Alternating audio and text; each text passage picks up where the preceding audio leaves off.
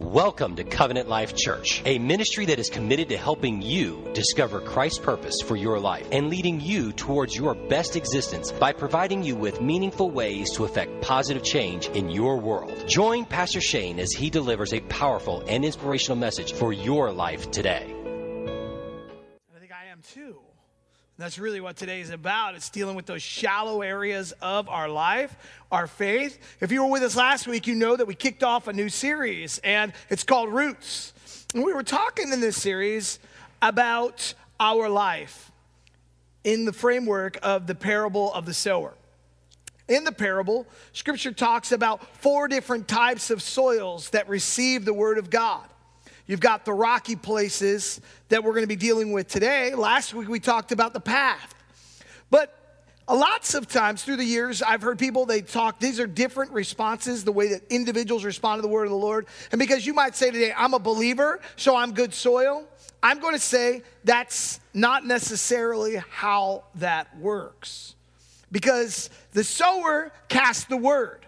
And our ability to receive the word in the way that God wants us to determines our soil level. And what I've learned in my life is that I'm actually all of these soils. That sometimes I'm good soil. Sometimes I'm rocky soil. Sometimes the seed gets choked away by thorns. And sometimes it just misses altogether. Not because the seed's bad, because in God's world, the seed all works. It all is good. It all is good, and God indiscriminately throws that seed over every area of our lives. The good places, the places that it may not produce, because God's grace is that big. And his desire is for you and me to be fruitful in every area of our life. Are you? My guess is no.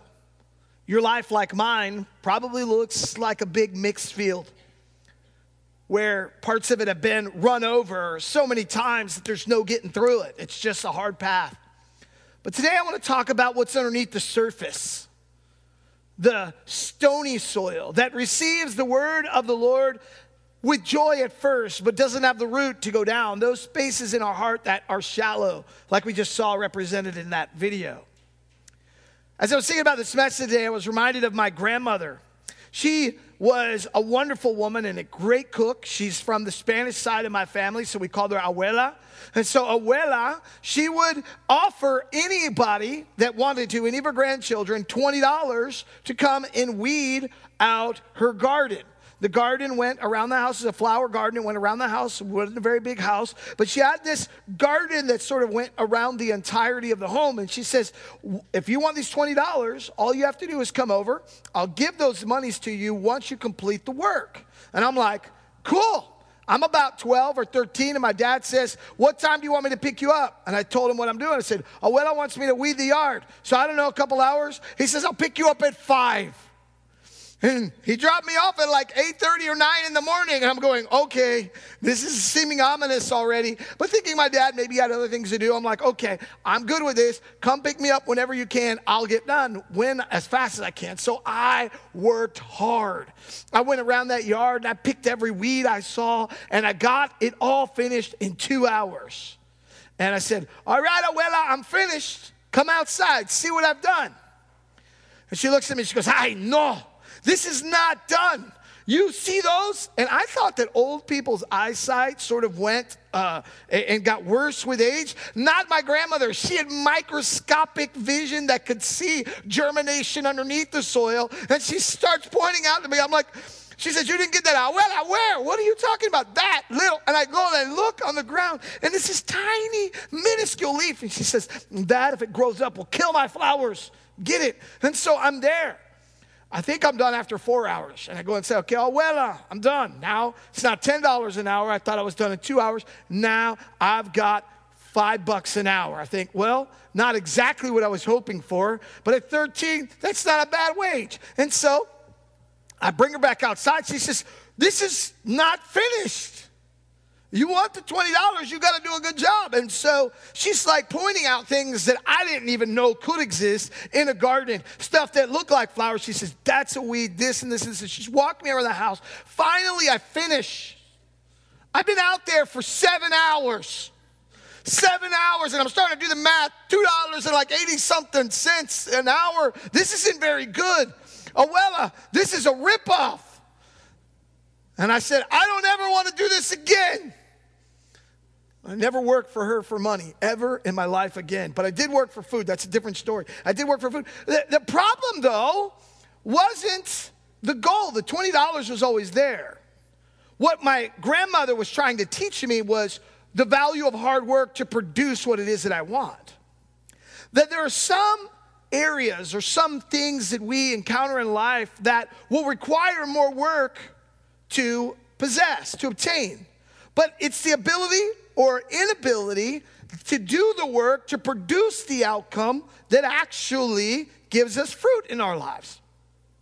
This is Jesus' point in this part of the parable that we're going to read. We're going to read all of it again because I want you to have a big picture of what it is that the Lord is talking about. It's found in Matthew chapter 13, but we're going to specifically deal with the rocky part of these verses. Verse 1, that same day Jesus went out of the house and sat by the lake. Such large crowds gathered around him that he got into a boat and sat in it. Remember last week I said that this was an old school microphone. It was an amplification device because the crowds are loud. But Jesus, being Jesus, wants everyone to get this message, so he pushes out so that his voice would carry through that plain where everyone was waiting to hear what it is that Jesus was saying. While all the people stood on the shore, Jesus said these things, and he told them many things in parables, saying, a farmer went out to sow his seed. As he was scattering the seed, some fell along the path, and the birds came and ate it up. Some fell on rocky places where it did not have much soil. It sprang up quickly because the soil was shallow, but when the sun came up, the plants were scorched. And they withered because they had no root.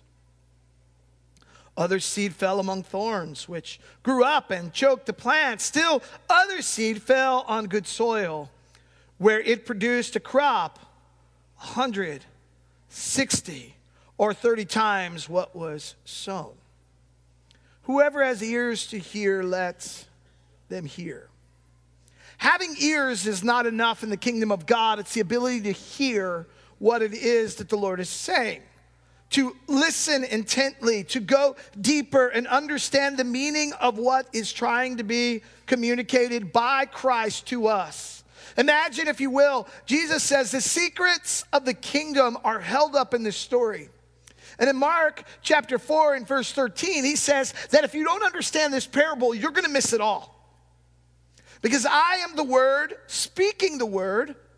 And the reason I'm speaking the word is because my desire is for every area of your life to be very productive. Now, the production that he's talking about here in this scripture is ridiculous production. 100-fold, 60-fold, 30-fold. This is an unheard of return on the investment of a single seed. But he said the kingdom of heaven is like this, that when the word of God really seeds into your heart and it finds itself in good soil, it will produce in your life exponentially. The question, though, is that sometimes we don't really have the ears to hear that intuiting the word of God requires a bit of receptivity of us hearing and intuiting or really understanding, taking to heart what it is that the scripture or the word of God is trying to speak to us. We agree, in most cases at least, those of us that are in church on Sunday, that this is the word of God and we ought to listen to it, but our ability to listen to it sometimes falls in the place of our reception in shallow ways. We all have good motives. We come to church, we'll hear a good word, and we'll be motivated to change. Love your enemies. Wait, what? And we'll even agree that the word is true, but won't live it out. And so it tries to make its way into our heart. And immediately we receive joy. It's like those that get excited because the message of God has come and it's really penetrated. And we'll shout, we'll be excited, and then we'll go out into our cars and immediately forget or lose what it is that we had just intended. Maybe that good intention to share the gospel with our neighbors. Maybe the plan to do something big and important with the gifts and talents that you have. You heard just a couple of weeks ago about our desire for everyone to find the good soil, and we all say yes, but then life just gets in the way. This is what's going on, and the disciples being unsure about what it is that Jesus is saying the kingdom of heaven is like this, a farmer that goes out to sow the seed. Like, what do you mean by this? Like, what's the analogy? What are you trying to communicate? Jesus says, verse 20 of the same chapter, the seed falling on rocky ground refers to someone who hears the word and at once receives it with joy. But since they have no root, they last only a short time. When trouble or persecution comes because of the word, they quickly fall away. The reason they fall away is because there's a hardness to the heart, so that they receive the word with joy and are even excited about it. And we know these areas of our heart. We know that kind answers turn away wrath, but when we're angry, we just say what's on our mind. We know that the joy of the Lord is supposed to be our strength, but sometimes we feel like it's hard work instead. We know what Scripture says, that all things are possible for those that believe, but sometimes we sort of oscillate back and forth between belief and unbelief. And so our lives are unproductive. They're unproductive in our marriages. They're unproductive in our studies. They're not as productive as they should be. Sure, there's initial response. It's the flash in the pan. Have you ever known someone that gets real excited about an idea and then within a very short time burns out? They tell you how it is that they're going to make a change. I'm going to get healthy in 2020. This is my year. I'm going to the gym every day. And they go for like a week. And they're real excited, but then they don't see the results because getting in shape is more than a week's worth of work.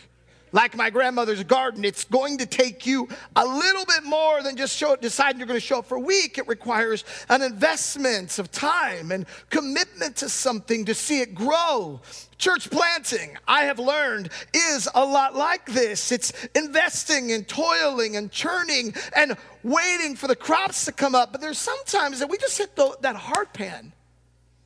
And God's trying to communicate something really powerful to us and we miss it.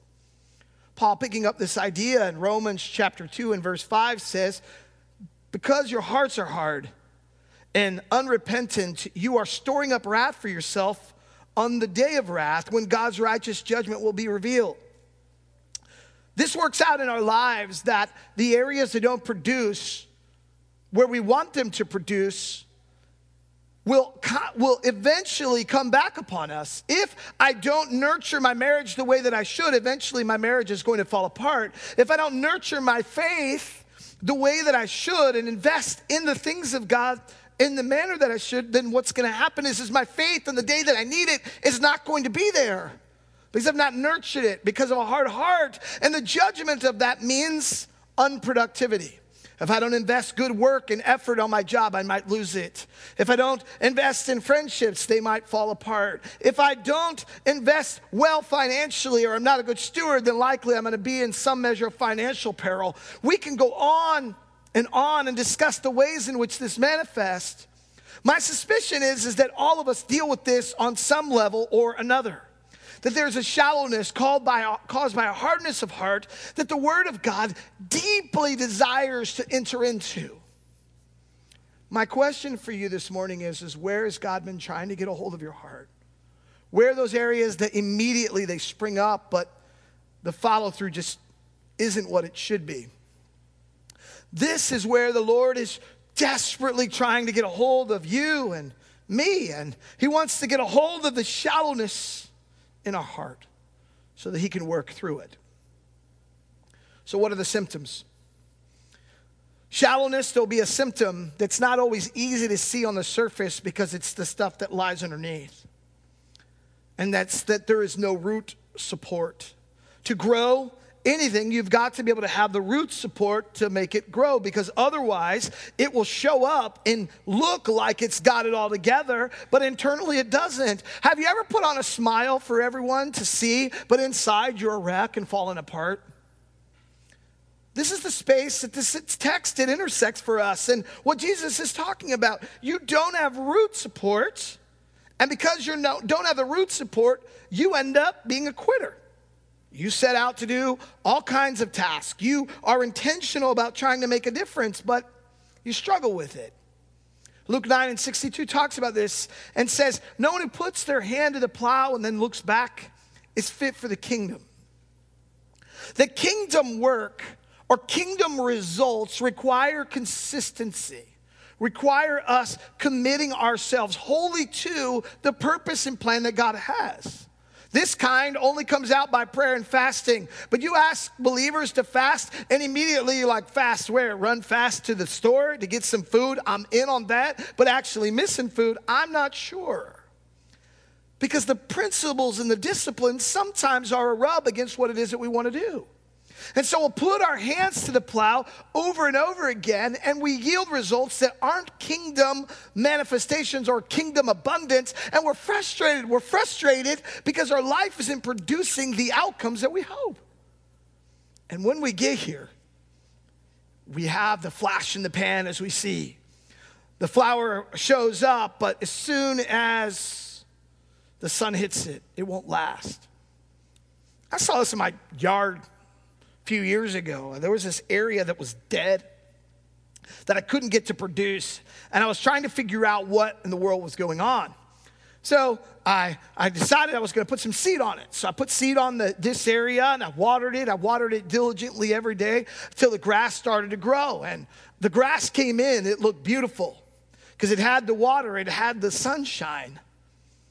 But when we have one of those North Carolina scorchers, like we have here, those scorchers that seem to come every summer where the temperatures get into the high 90s or even eclipse 100.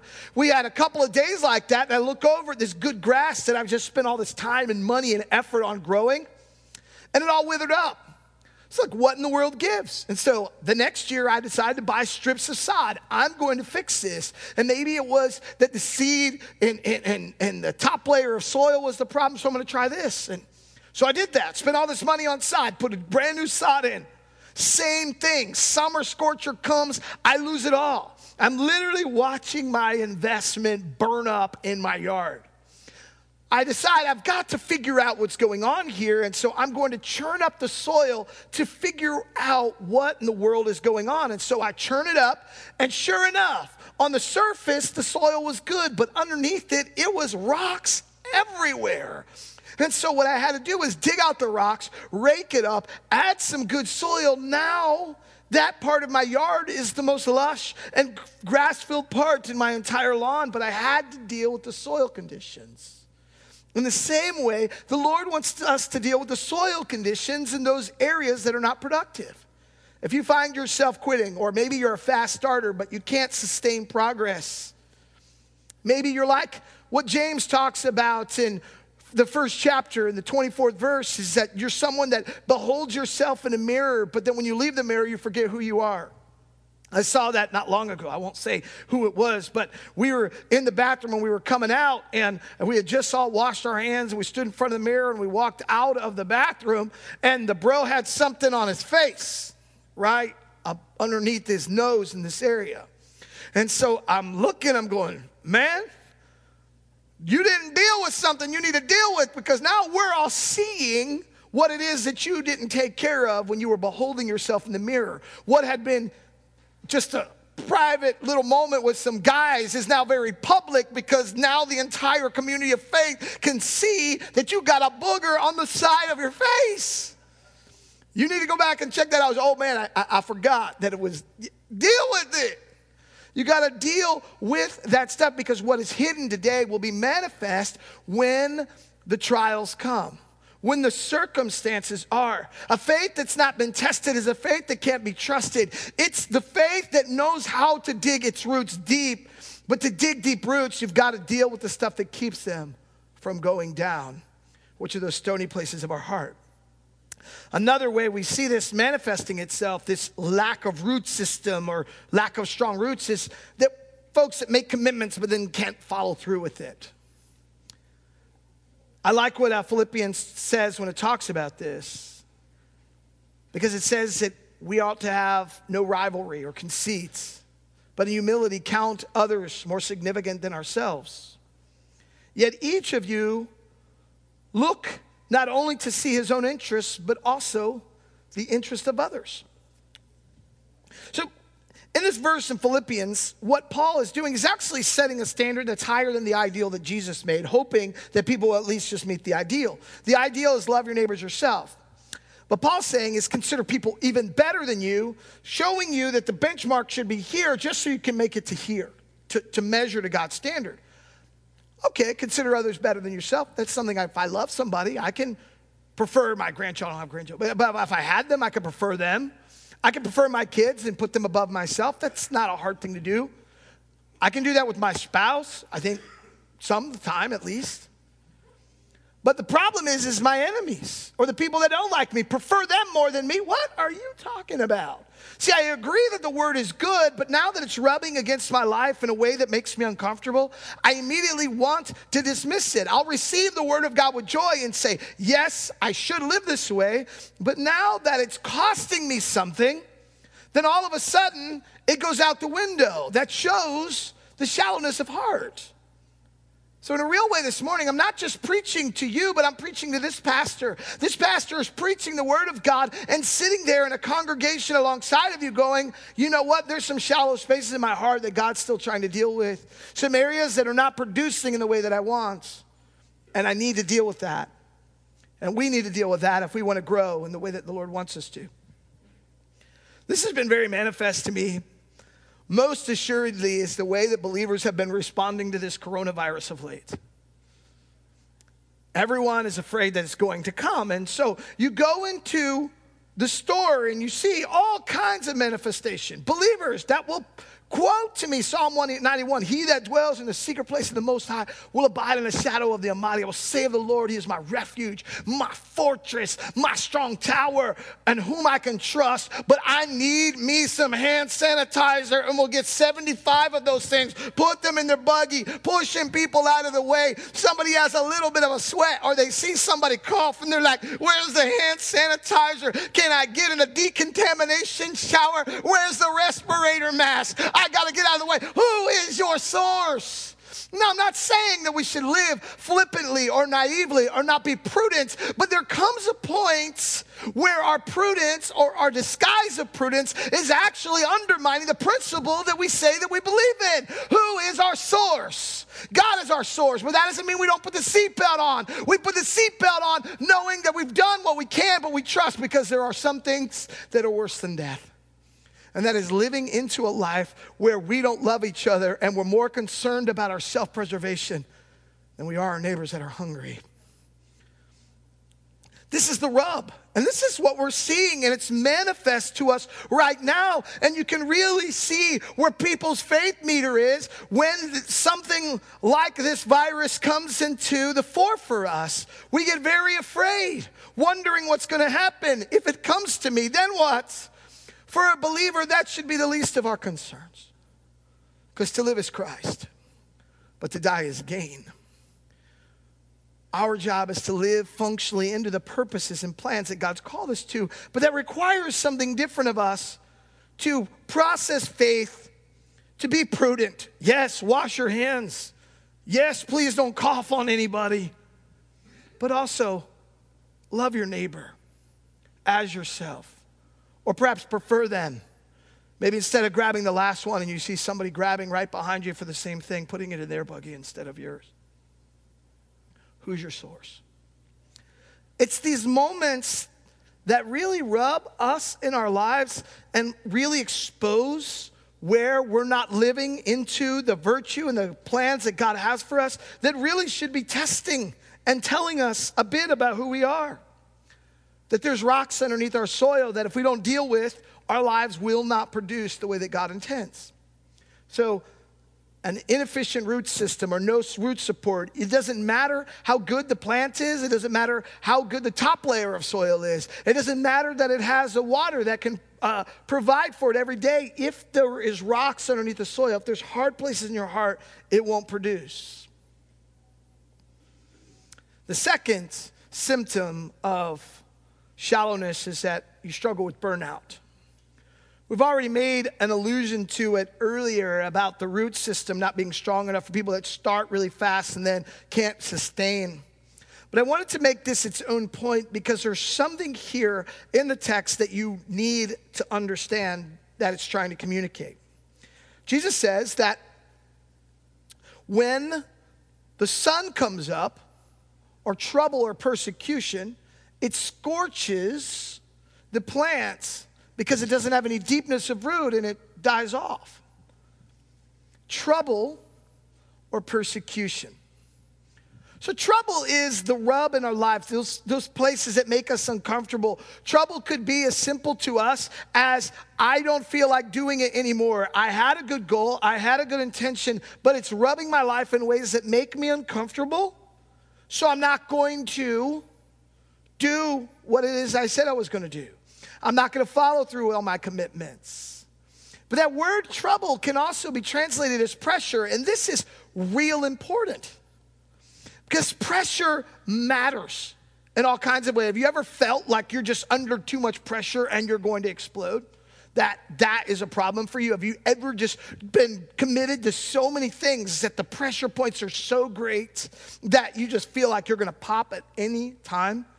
We all feel that, those pressures that we put on too much in our lives, and it keeps us from making the commitments that we said that we were going to make. But pressure is a funny thing because pressure, or the lack thereof, is often more damaging than too much pressure. In 2007, September the 1st, if you know the exact day, they passed a law that all vehicles now have to have tire pressure sensors inside. The reason is that the tire pressure systems are there to gauge not maximum pressure. They'll do that, but the point of the pressure sensor is to actually tell you when there's not enough. Do you know that most accidents are not because the tire is overinflated, but because it doesn't have enough pressure?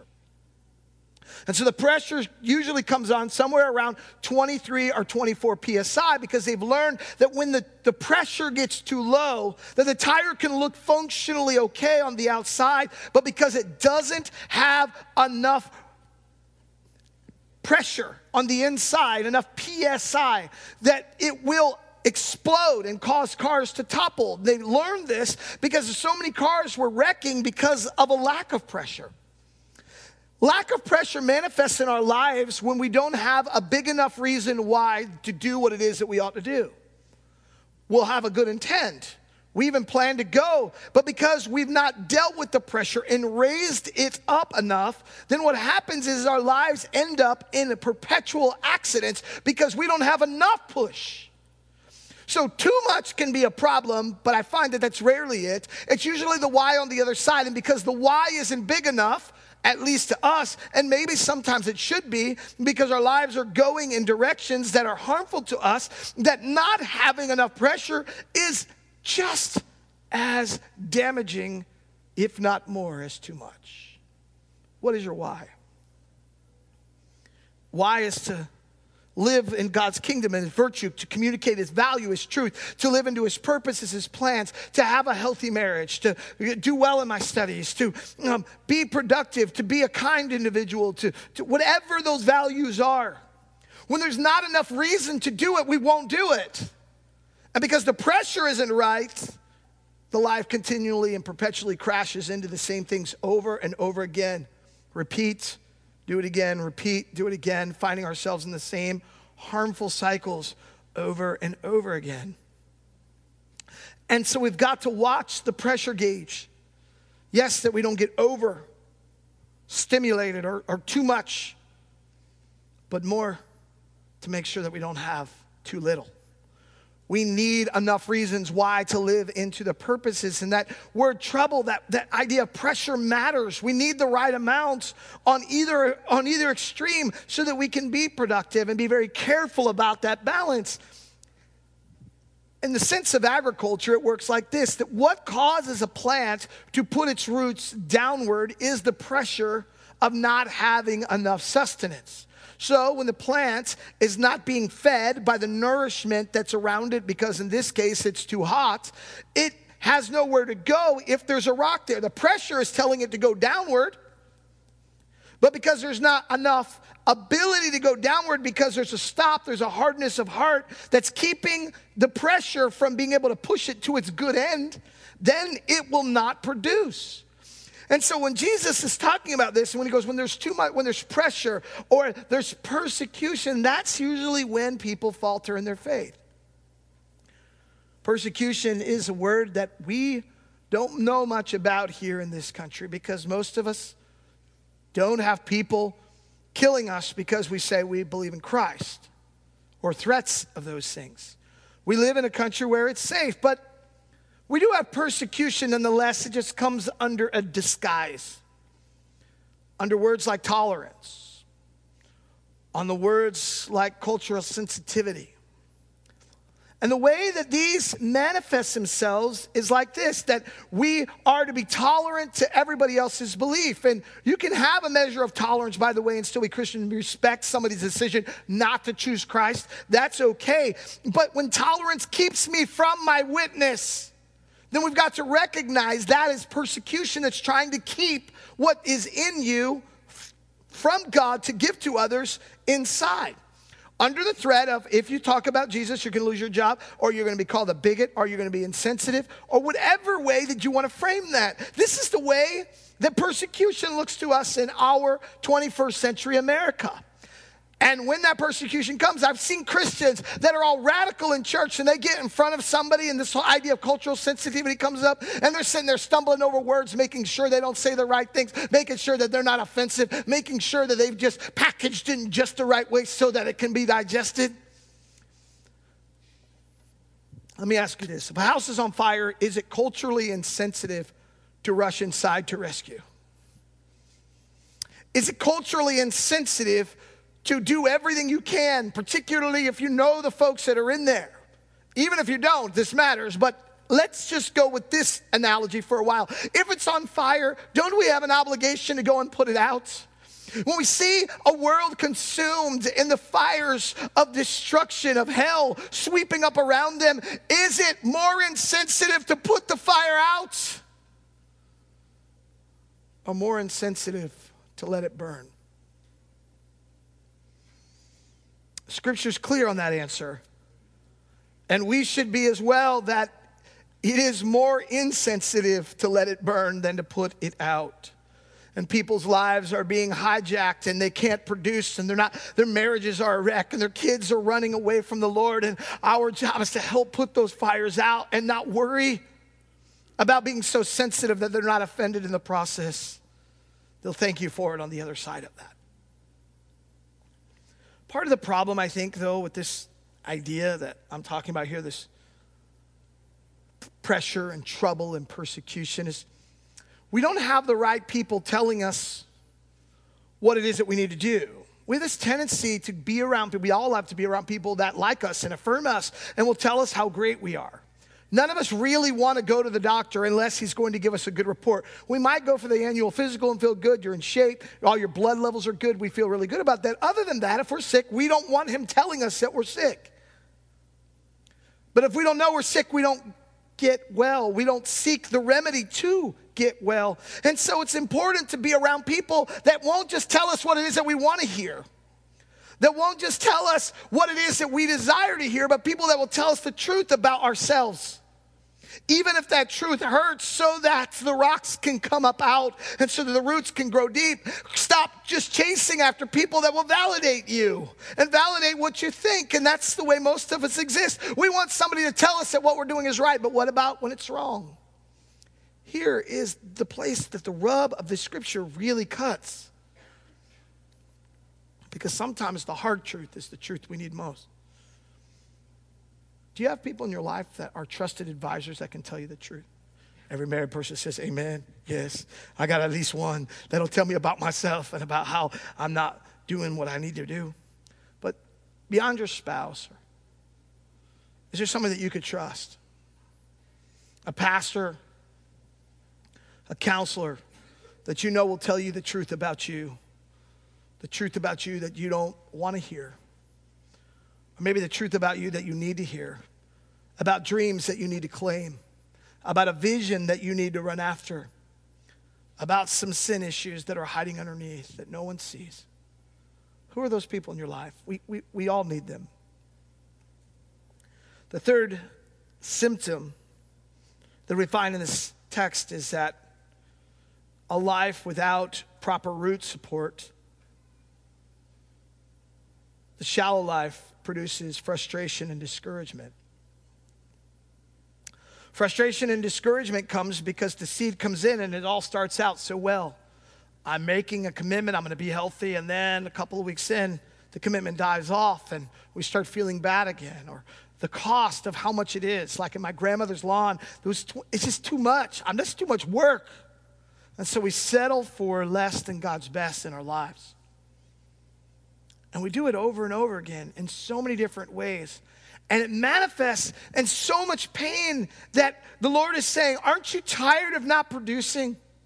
Aren't you tired of feeling discouraged? And some of the way that discouragement manifests itself in our lives is that we start blaming others. We start accusing others for our position that we're currently in. And we're angry at them because we're stuck. If I had the advantages that they had, then I would be much further along in life. If I had people encouraging me and patting me on the back, then I could go further. If I had someone doing for me what they did for them, then I would be further along than I am right now. All of those excuses to blame. If you didn't speak to me that way, I wouldn't speak to you that way. And we have all of these reasons why we do. It sounds like Adam in the garden. That woman that you gave me, God, is the reason why I ate that fruit. It's not my fault, Your Honor. It might be my wife's fault. But I'm thinking, you're the one who planted that tree, and if you didn't want me to eat that tree, you shouldn't have planted it because you know how hot she looked, and when she gave me that fruit, you know I had to eat it. Pastor Shane translation. You feel me? I mean, he's blaming God for the situation. God didn't make the choice for him. But God always wants us to have a choice because love demands a choice. A choice, a decision to say yes or no, to say I will or I won't. When there's no decision, there's only one thing to eat, then you eat what it is that you have. But when there's a choice, you get in the context of love, and the Lord wants us to love the good that our lives can produce, and not to allow bitter roots to burn into our hearts, but to deal with them. When there's offense, you confront it, even when it's hard. And to trust that God is at work beyond our ability to even see it, because his plan for you is to bear fruit, some 100, some 60, and some 30-fold. So where is the scripture rubbing you today? Where are the good seeds of the Lord that have been planted over your life that started out with a good intention but sort of haven't really produced in the way that you want? Maybe you lost heart because you prayed for something and it didn't happen in your timeline. Faith is the substance of things we hope for, the evidence of things not seen. The Bible never tells us that we should stop praying. It actually says, Jesus told this parable so that you will pray and never give up. And then he proceeds to tell a story about a woman that continually petitions a judge and then gets the result that she wants because of her persistence. But sometimes it's that rub of persistence and trying, or the rule that says that we are to love our enemies and we don't want to, and to bless those that curse you. I don't want to bless them. I want to bless them out. Do good to them that hate you. I don't want to do good to people that don't like me. You see the ideal, it's the rub. But if I really want a life that produces, and I want the area of my friendships and my relationships with people to prosper, then I need to think about them differently.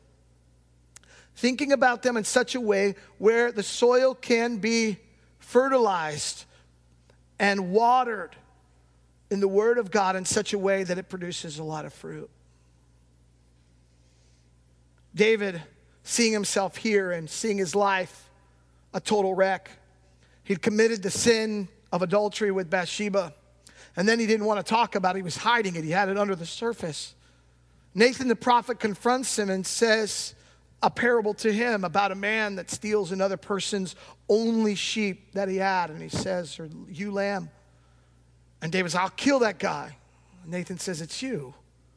He had a trusted friend to deal with him. And then David said, "Man, when I kept silent and I just wasn't really dealing with this stuff, it's like I was being eaten away from the inside. The root system that had made my life so strong, I haven't been nurturing." And then he offers these words, "Lord, create in me a new heart, a clean heart, and renew a steadfast spirit in me.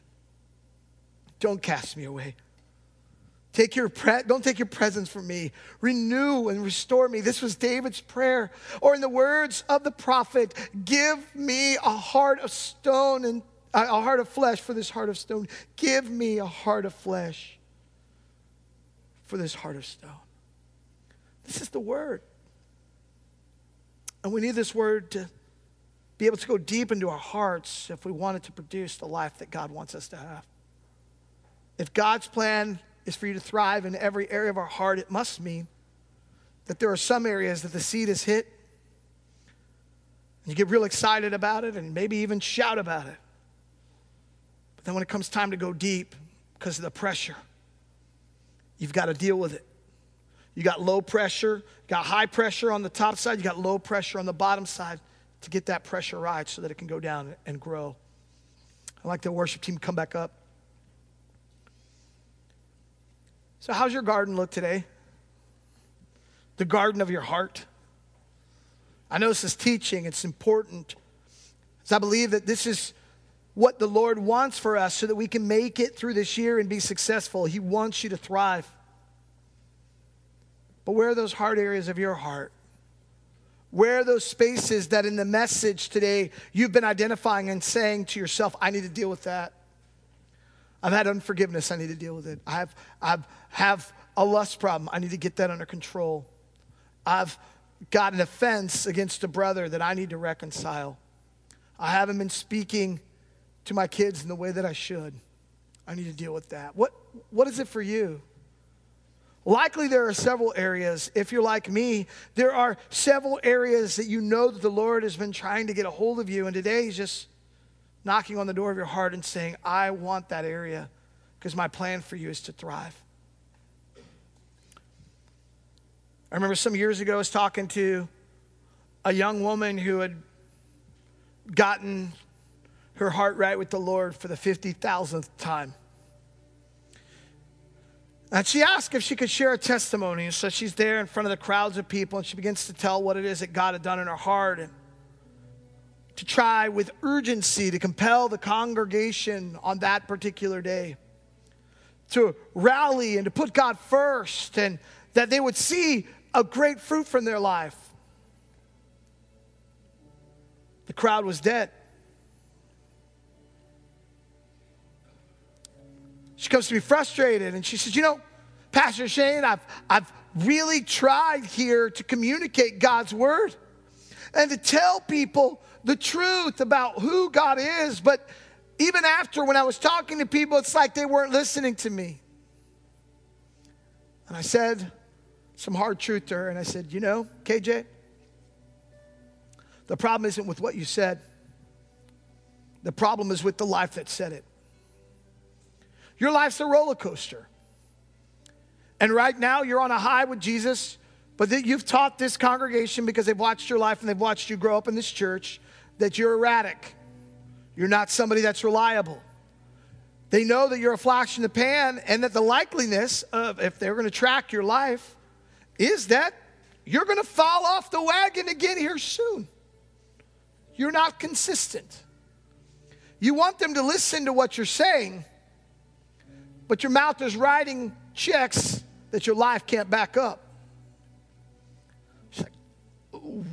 I was trying to get encouragement. I said, "No, this is encouragement. Because if you can fix that, I think you've got a powerful testimony that can transform the world."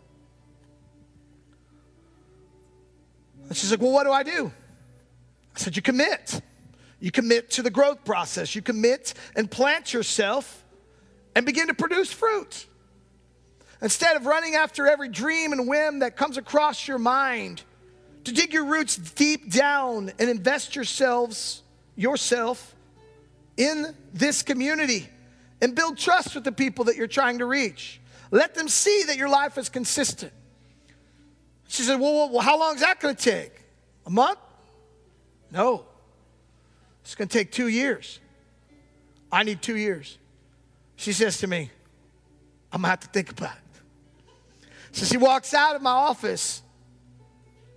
A couple hours later, she knocks on the door. She passes by. She says, you got it, 2 years.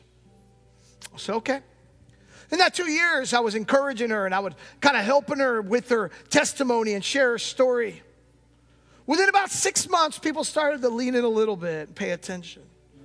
And she says to me, I think it's starting to turn. I'll go, it is. Watch in the next 6 months what God does. And the next 6 months, she was leading a life group, a small group of women that she was investing her life in. And she started pouring into these women. And these women started to catch the fire that was burning in her own heart. The next year, she was leading a large conference with women of every age and every ethnic background. And the room and the arena that she was teaching in was huge. But it took an investment. It took a commitment. It took her dealing with that. After 2 years, she says, you know what, Pastor, this is so awesome. I'm going to give you another one. I said, okay, let's watch what God does. And then next year, God was sending her all over the world. She didn't have a Bible degree. She had a passion for Jesus. And that passion made her get rid of what was underneath the surface, those rocky areas. And now she's leading a church alongside of her husband in Maryland. And the power of God is working through this woman that doesn't have a Bible degree, that just said yes to Jesus and was willing to plant herself in the purpose and let those roots grow deep so that the world could take and eat of its fruit. It doesn't take Bible degrees to win people to Jesus. It doesn't take a career in ministry to turn the world upside down. It just takes a yes. Yes, Lord. Deal with that rock underneath the surface. I'm tired of putting a face on for everyone, but nobody really knows the real me. I keep finding myself disqualified, not because you're not trying to help me, you are, but because I can't get that root to go deep because of these hard areas. Create in me a clean heart and renew a steadfast and right spirit within me.